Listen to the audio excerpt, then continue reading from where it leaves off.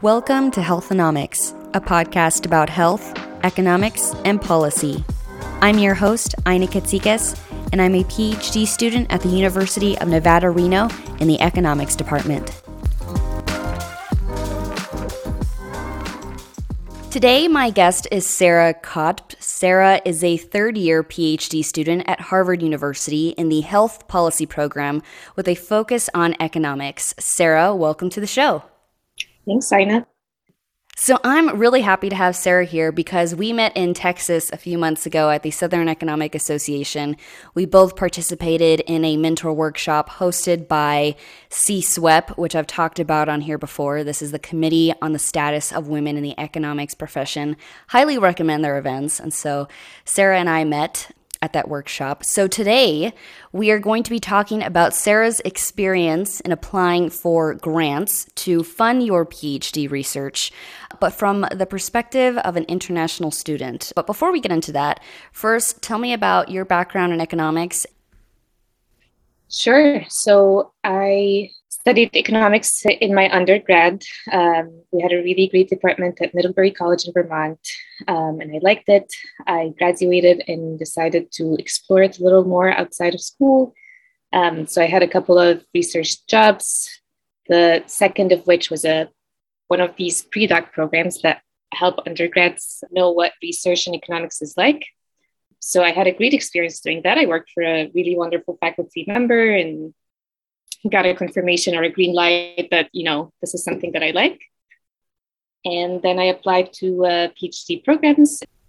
I'm excited to have Sarah here, like I said. But before we get into the meat of the interview, I always ask grad students, what is your caffeine of choice? And I do this because I think everyone's responses are very interesting. My personal caffeine of choice is just straight green tea. I don't drink coffee because I'm not a creative person. But I've learned that coffee drinkers are the most creative people I've met.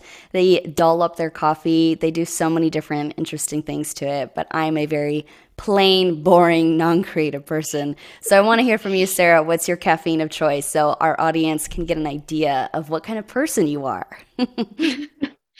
My caffeine of choice is just drip coffee, medium roast drip coffee with a little bit of milk.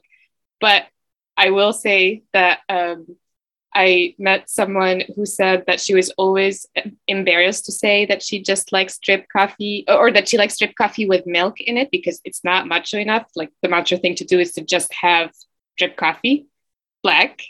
But now she's living her truth and I'm living my truth and having drip coffee with milk. I love that you're living your truth. We are not allowed to have shame in grad school about what kind of coffee we drink. Not in our coffee.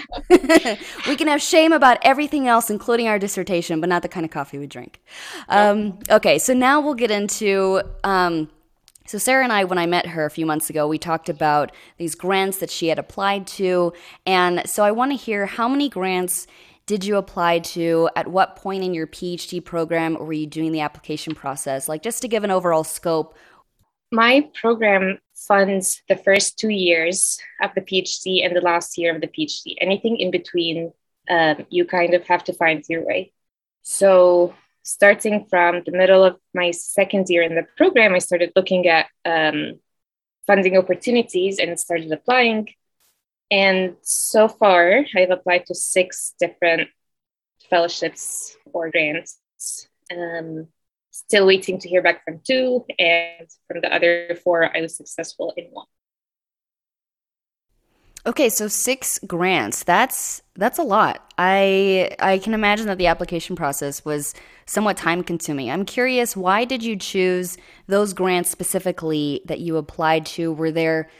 Was it because of the research interests or the research questions that were involved, or were there administrative obstacles in the process? Why did you choose those grants specifically? Right. So I think my case was was motivated a little by funding. Then, but then there's also the question of, you need to find the grants and fellowships that match your interests. So you're kind of, you want to apply to everything. It's not really productive. And, if you apply for something that you don't really like, and then you have to really execute a project and something that you don't like, it's going to be a little tough.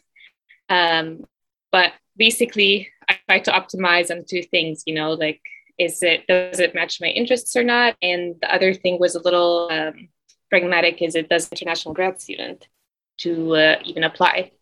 Where do you find these grants? What kind of resources would you recommend to other grad students who are looking for fellowships and grants? I myself have found it hard to find like a central resource of every type of grant and fellowship I can apply to. And so I want to hear from your perspective. How did you go through the search process of even finding these grants? And what do you recommend to grad students who are also going through the same search process?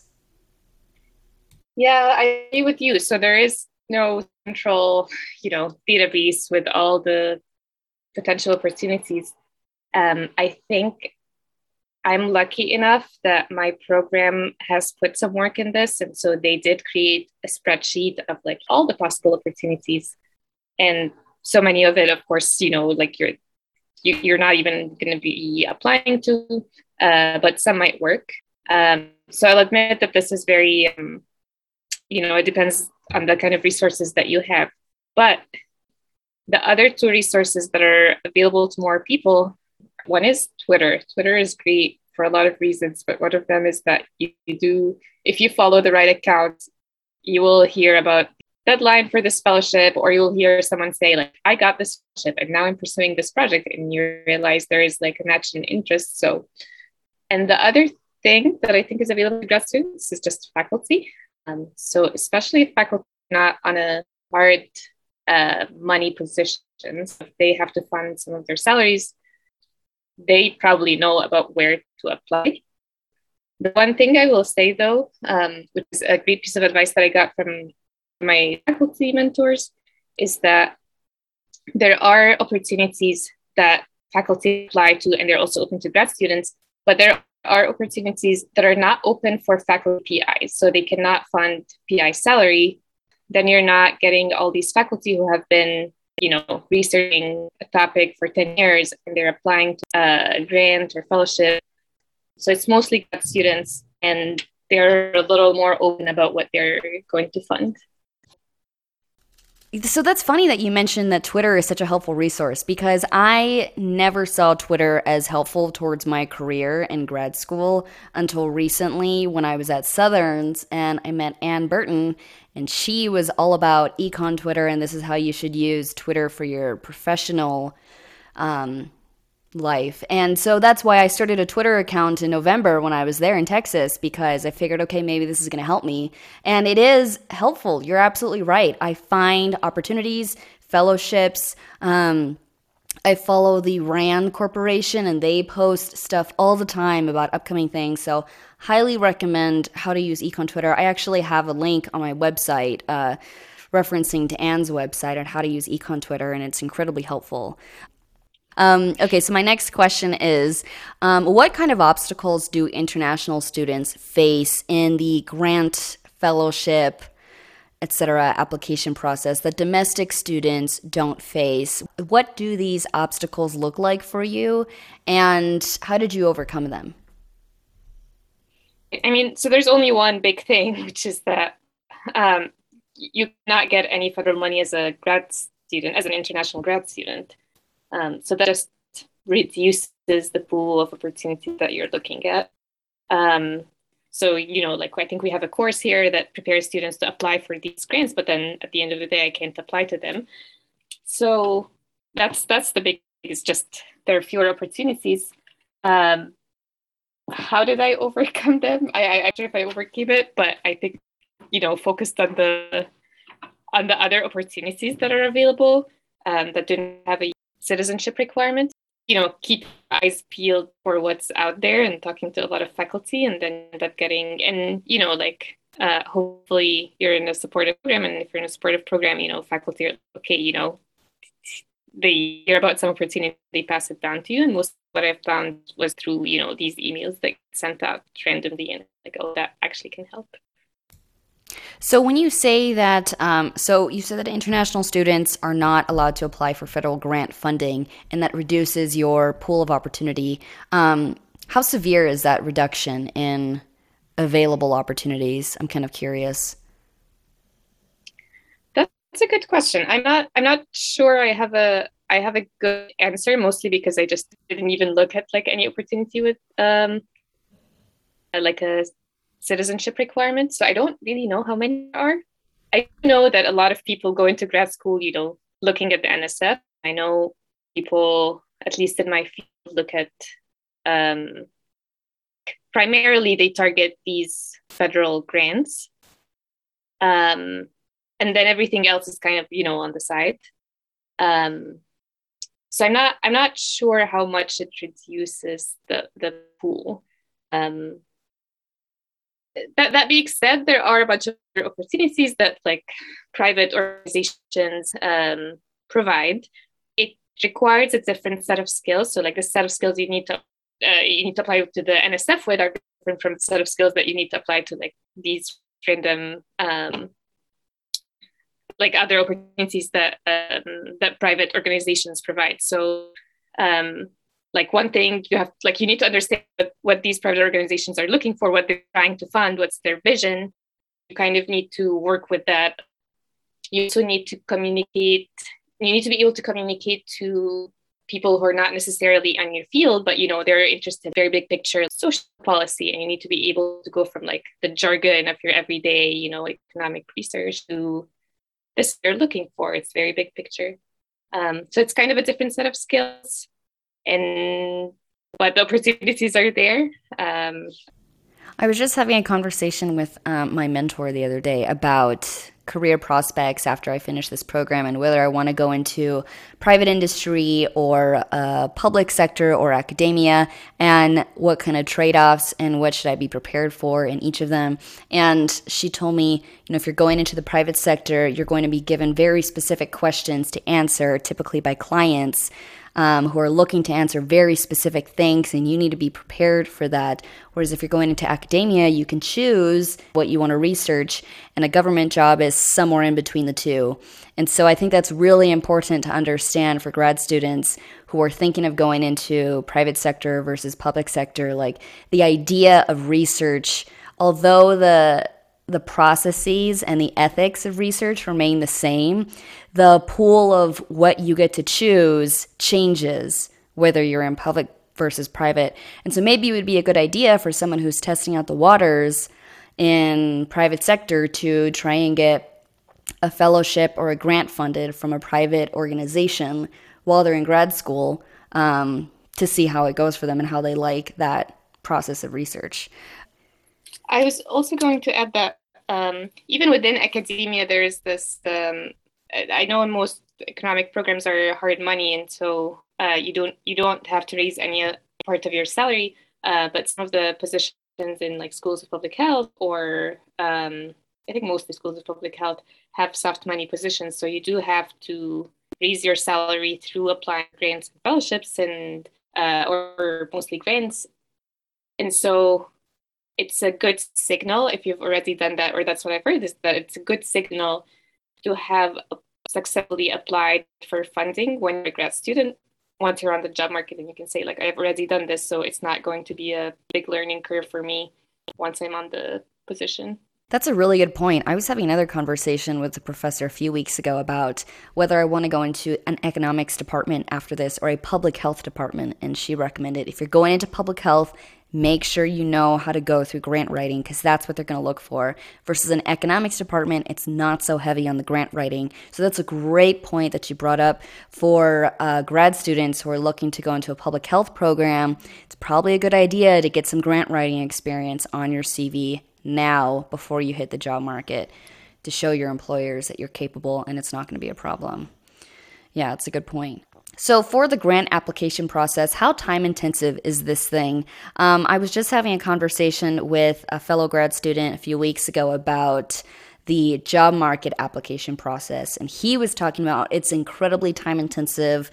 You're catering your applications for each employer. You're sending out probably hundreds of applications. So what does the grant application time intensity look like for that process? So I will say in general, it is time intensive.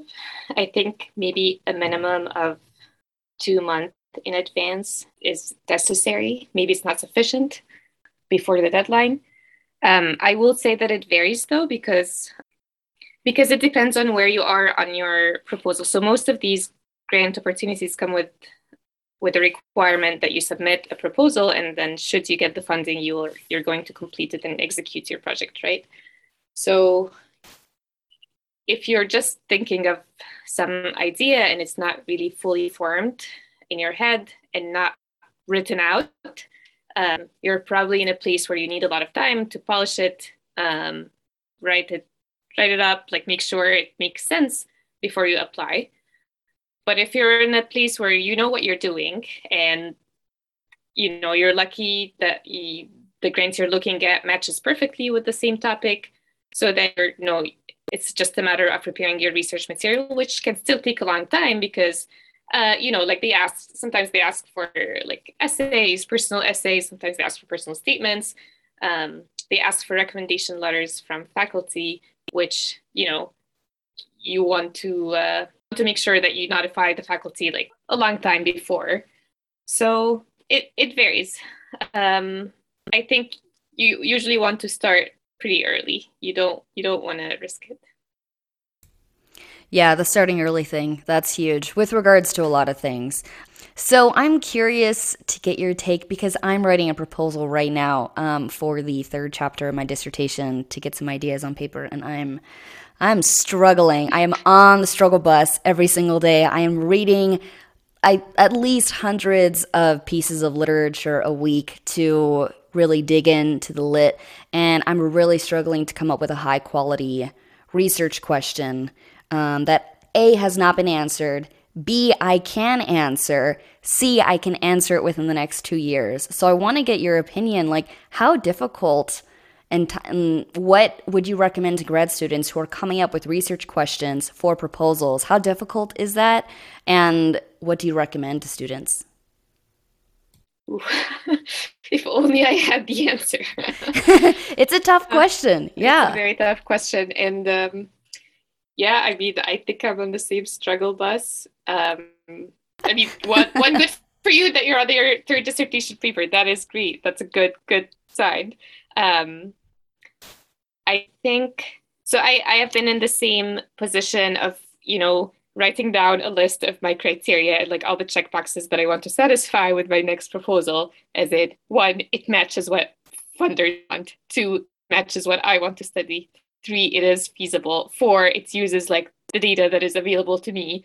Um, Five, it matches the rest of my dissertation papers. And it's insanely hard to check all these boxes. And I think what I have ended up doing is, having to compromise here and there. And those And checkboxes you listed seem like minute details, but they are so difficult to right. check off. It is so difficult to make sure your research interests and the grant funders' interests are in the same pool, and not just like broadly in the same pool, but like your interests can match the question that they want, and making sure no one has answered it, making sure that it's even feasible. Data constraints are a huge issue for grad students. Yeah, so all of those things, they seem like minute details, but they are so significant. How do you think that going through this application process has improved your skills as a grad student, as a researcher, or as an economist? I think it helped in two things. One is pretty general, like just writing in general. So I'm sure you've got through this process where you have the idea in your head and it makes perfect sense. And then once you write it down, you see all the holes in it. And Absolutely, that's me every day. yeah, that's all of us every Always a day. struggle. Preparing to apply for a grant and writing down the idea in like 2 or 3 pages, and then that like you realize the weaknesses and then you go try to remedy them. I think that's it helps with that. It kind of like makes the research process starts earlier because now you're starting to write it down, formalizing it, and fall fast or fall forward, as they say. And I think the other thing that it helped me with is I think it's also still writing related, but just making, I think I said this before, just making sure that you can communicate your research interests in non-jargony way. So you get out of your jargony world and then you start communicating in like clear English sentences. I think that's a good skill. Like writing is a very important skill, even if you're still in a very academic position and you're writing papers. Like writing's still going to help you, right? Like writing well is going to help you, probably publish more and publish better. But then you're also, I think it's important to me that what I'm doing is interesting to any random person in the street. Otherwise, it might be that I'm stuck in a little bubble of things that don't really matter. So if I can communicate what I'm doing in like layman terms and convince someone like this is important, you should put some money in this, I think that's a good like litmus test. I struggle with that as well in selling my research to people, or not selling it, but like noting the motive and the significance of my research. Because to me, my research is the coolest thing I've ever seen, and I want to do it all the time. And my dissertation is really I cool. agree. But like for example, I was lecturing to my statistics students the other day, and I was briefly talked about my research for like 10 seconds, and they all just immediately lost interest. I saw everyone just bam tune out. And it was such a shot to my confidence because I was like, man, they're not as interested in this as I am. And it's such a hard skill to learn, how to sell the idea of your research to someone and say, hey, this is important. You should be putting money into this. Here is the significance of why we should be researching this. And it's kind of like a skill that's not explicitly taught in grad school, more implicitly, and something that you have to pick up just over the years and your experience in research. So yeah, it's a tough skill, and I'm sure that you're much, much, much better at it, having gone through this rigorous grant application process. So, aside from preparing early and doing the 2+ months of preparation, what would you recommend to grad students who are going through this process and have never gone through it before? What are some unexpected things that happen to you that you would tell a grad student, hey, watch out for this. This is definitely going to happen and you're not going to see it coming. Like unexpected obstacles. The one unexpected obstacle I ran into was that I underestimated how much time I need to give to faculty to get back to me with feedback. I think I needed kind of a green light from them or some sort of confirmation that this is actually interesting. And it takes a lot of time. And I have done it. I have asked for feedback in, like before Thanksgiving. And obviously, that's not a great time. And so just if you think it's going to take you a month to get feedback from 3 people, it's probably going to take you like 2 months or so. And maybe there's a back and forth. And so it takes longer than usual. I think I don't know, the other piece of advice that I should follow. I don't want to sound preachy because I'm definitely not doing this well, but No, you're allowed to sound preachy. You're not allowed to have shame in this podcast. No. just for my coffee. Have no fear.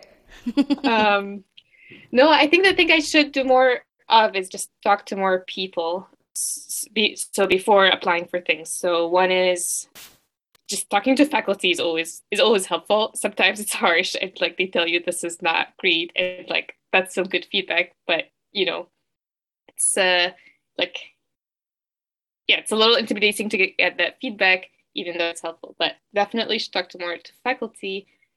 I think like other pieces of advice that were given to me was you should talk to people who have received these grants or awards and ask them about their application material. And when I have done that, I found that most people are very willing to help, even if I have barely spoken to them before.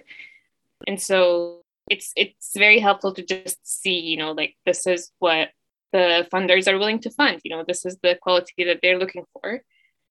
And the other thing I got from one of my faculty advisors is that you should ask people giving up awards, like, what do you actually want? Like, is this something that you're interested in? So like schedule phone calls and like don't be shy about talking to them, which I've not always done, but it's something that I should work on more. Yeah, I agree with you. It's tough to reach out and talk to people and ask for their advice, but it can be so helpful, especially in just building a network of knowing other economists in the field. It's very, very important. So this has been a great conversation, and I'm so happy you were able to come on the pod today. Thanks for talking with me, and I really appreciate your time. Thanks, Ina, for having me.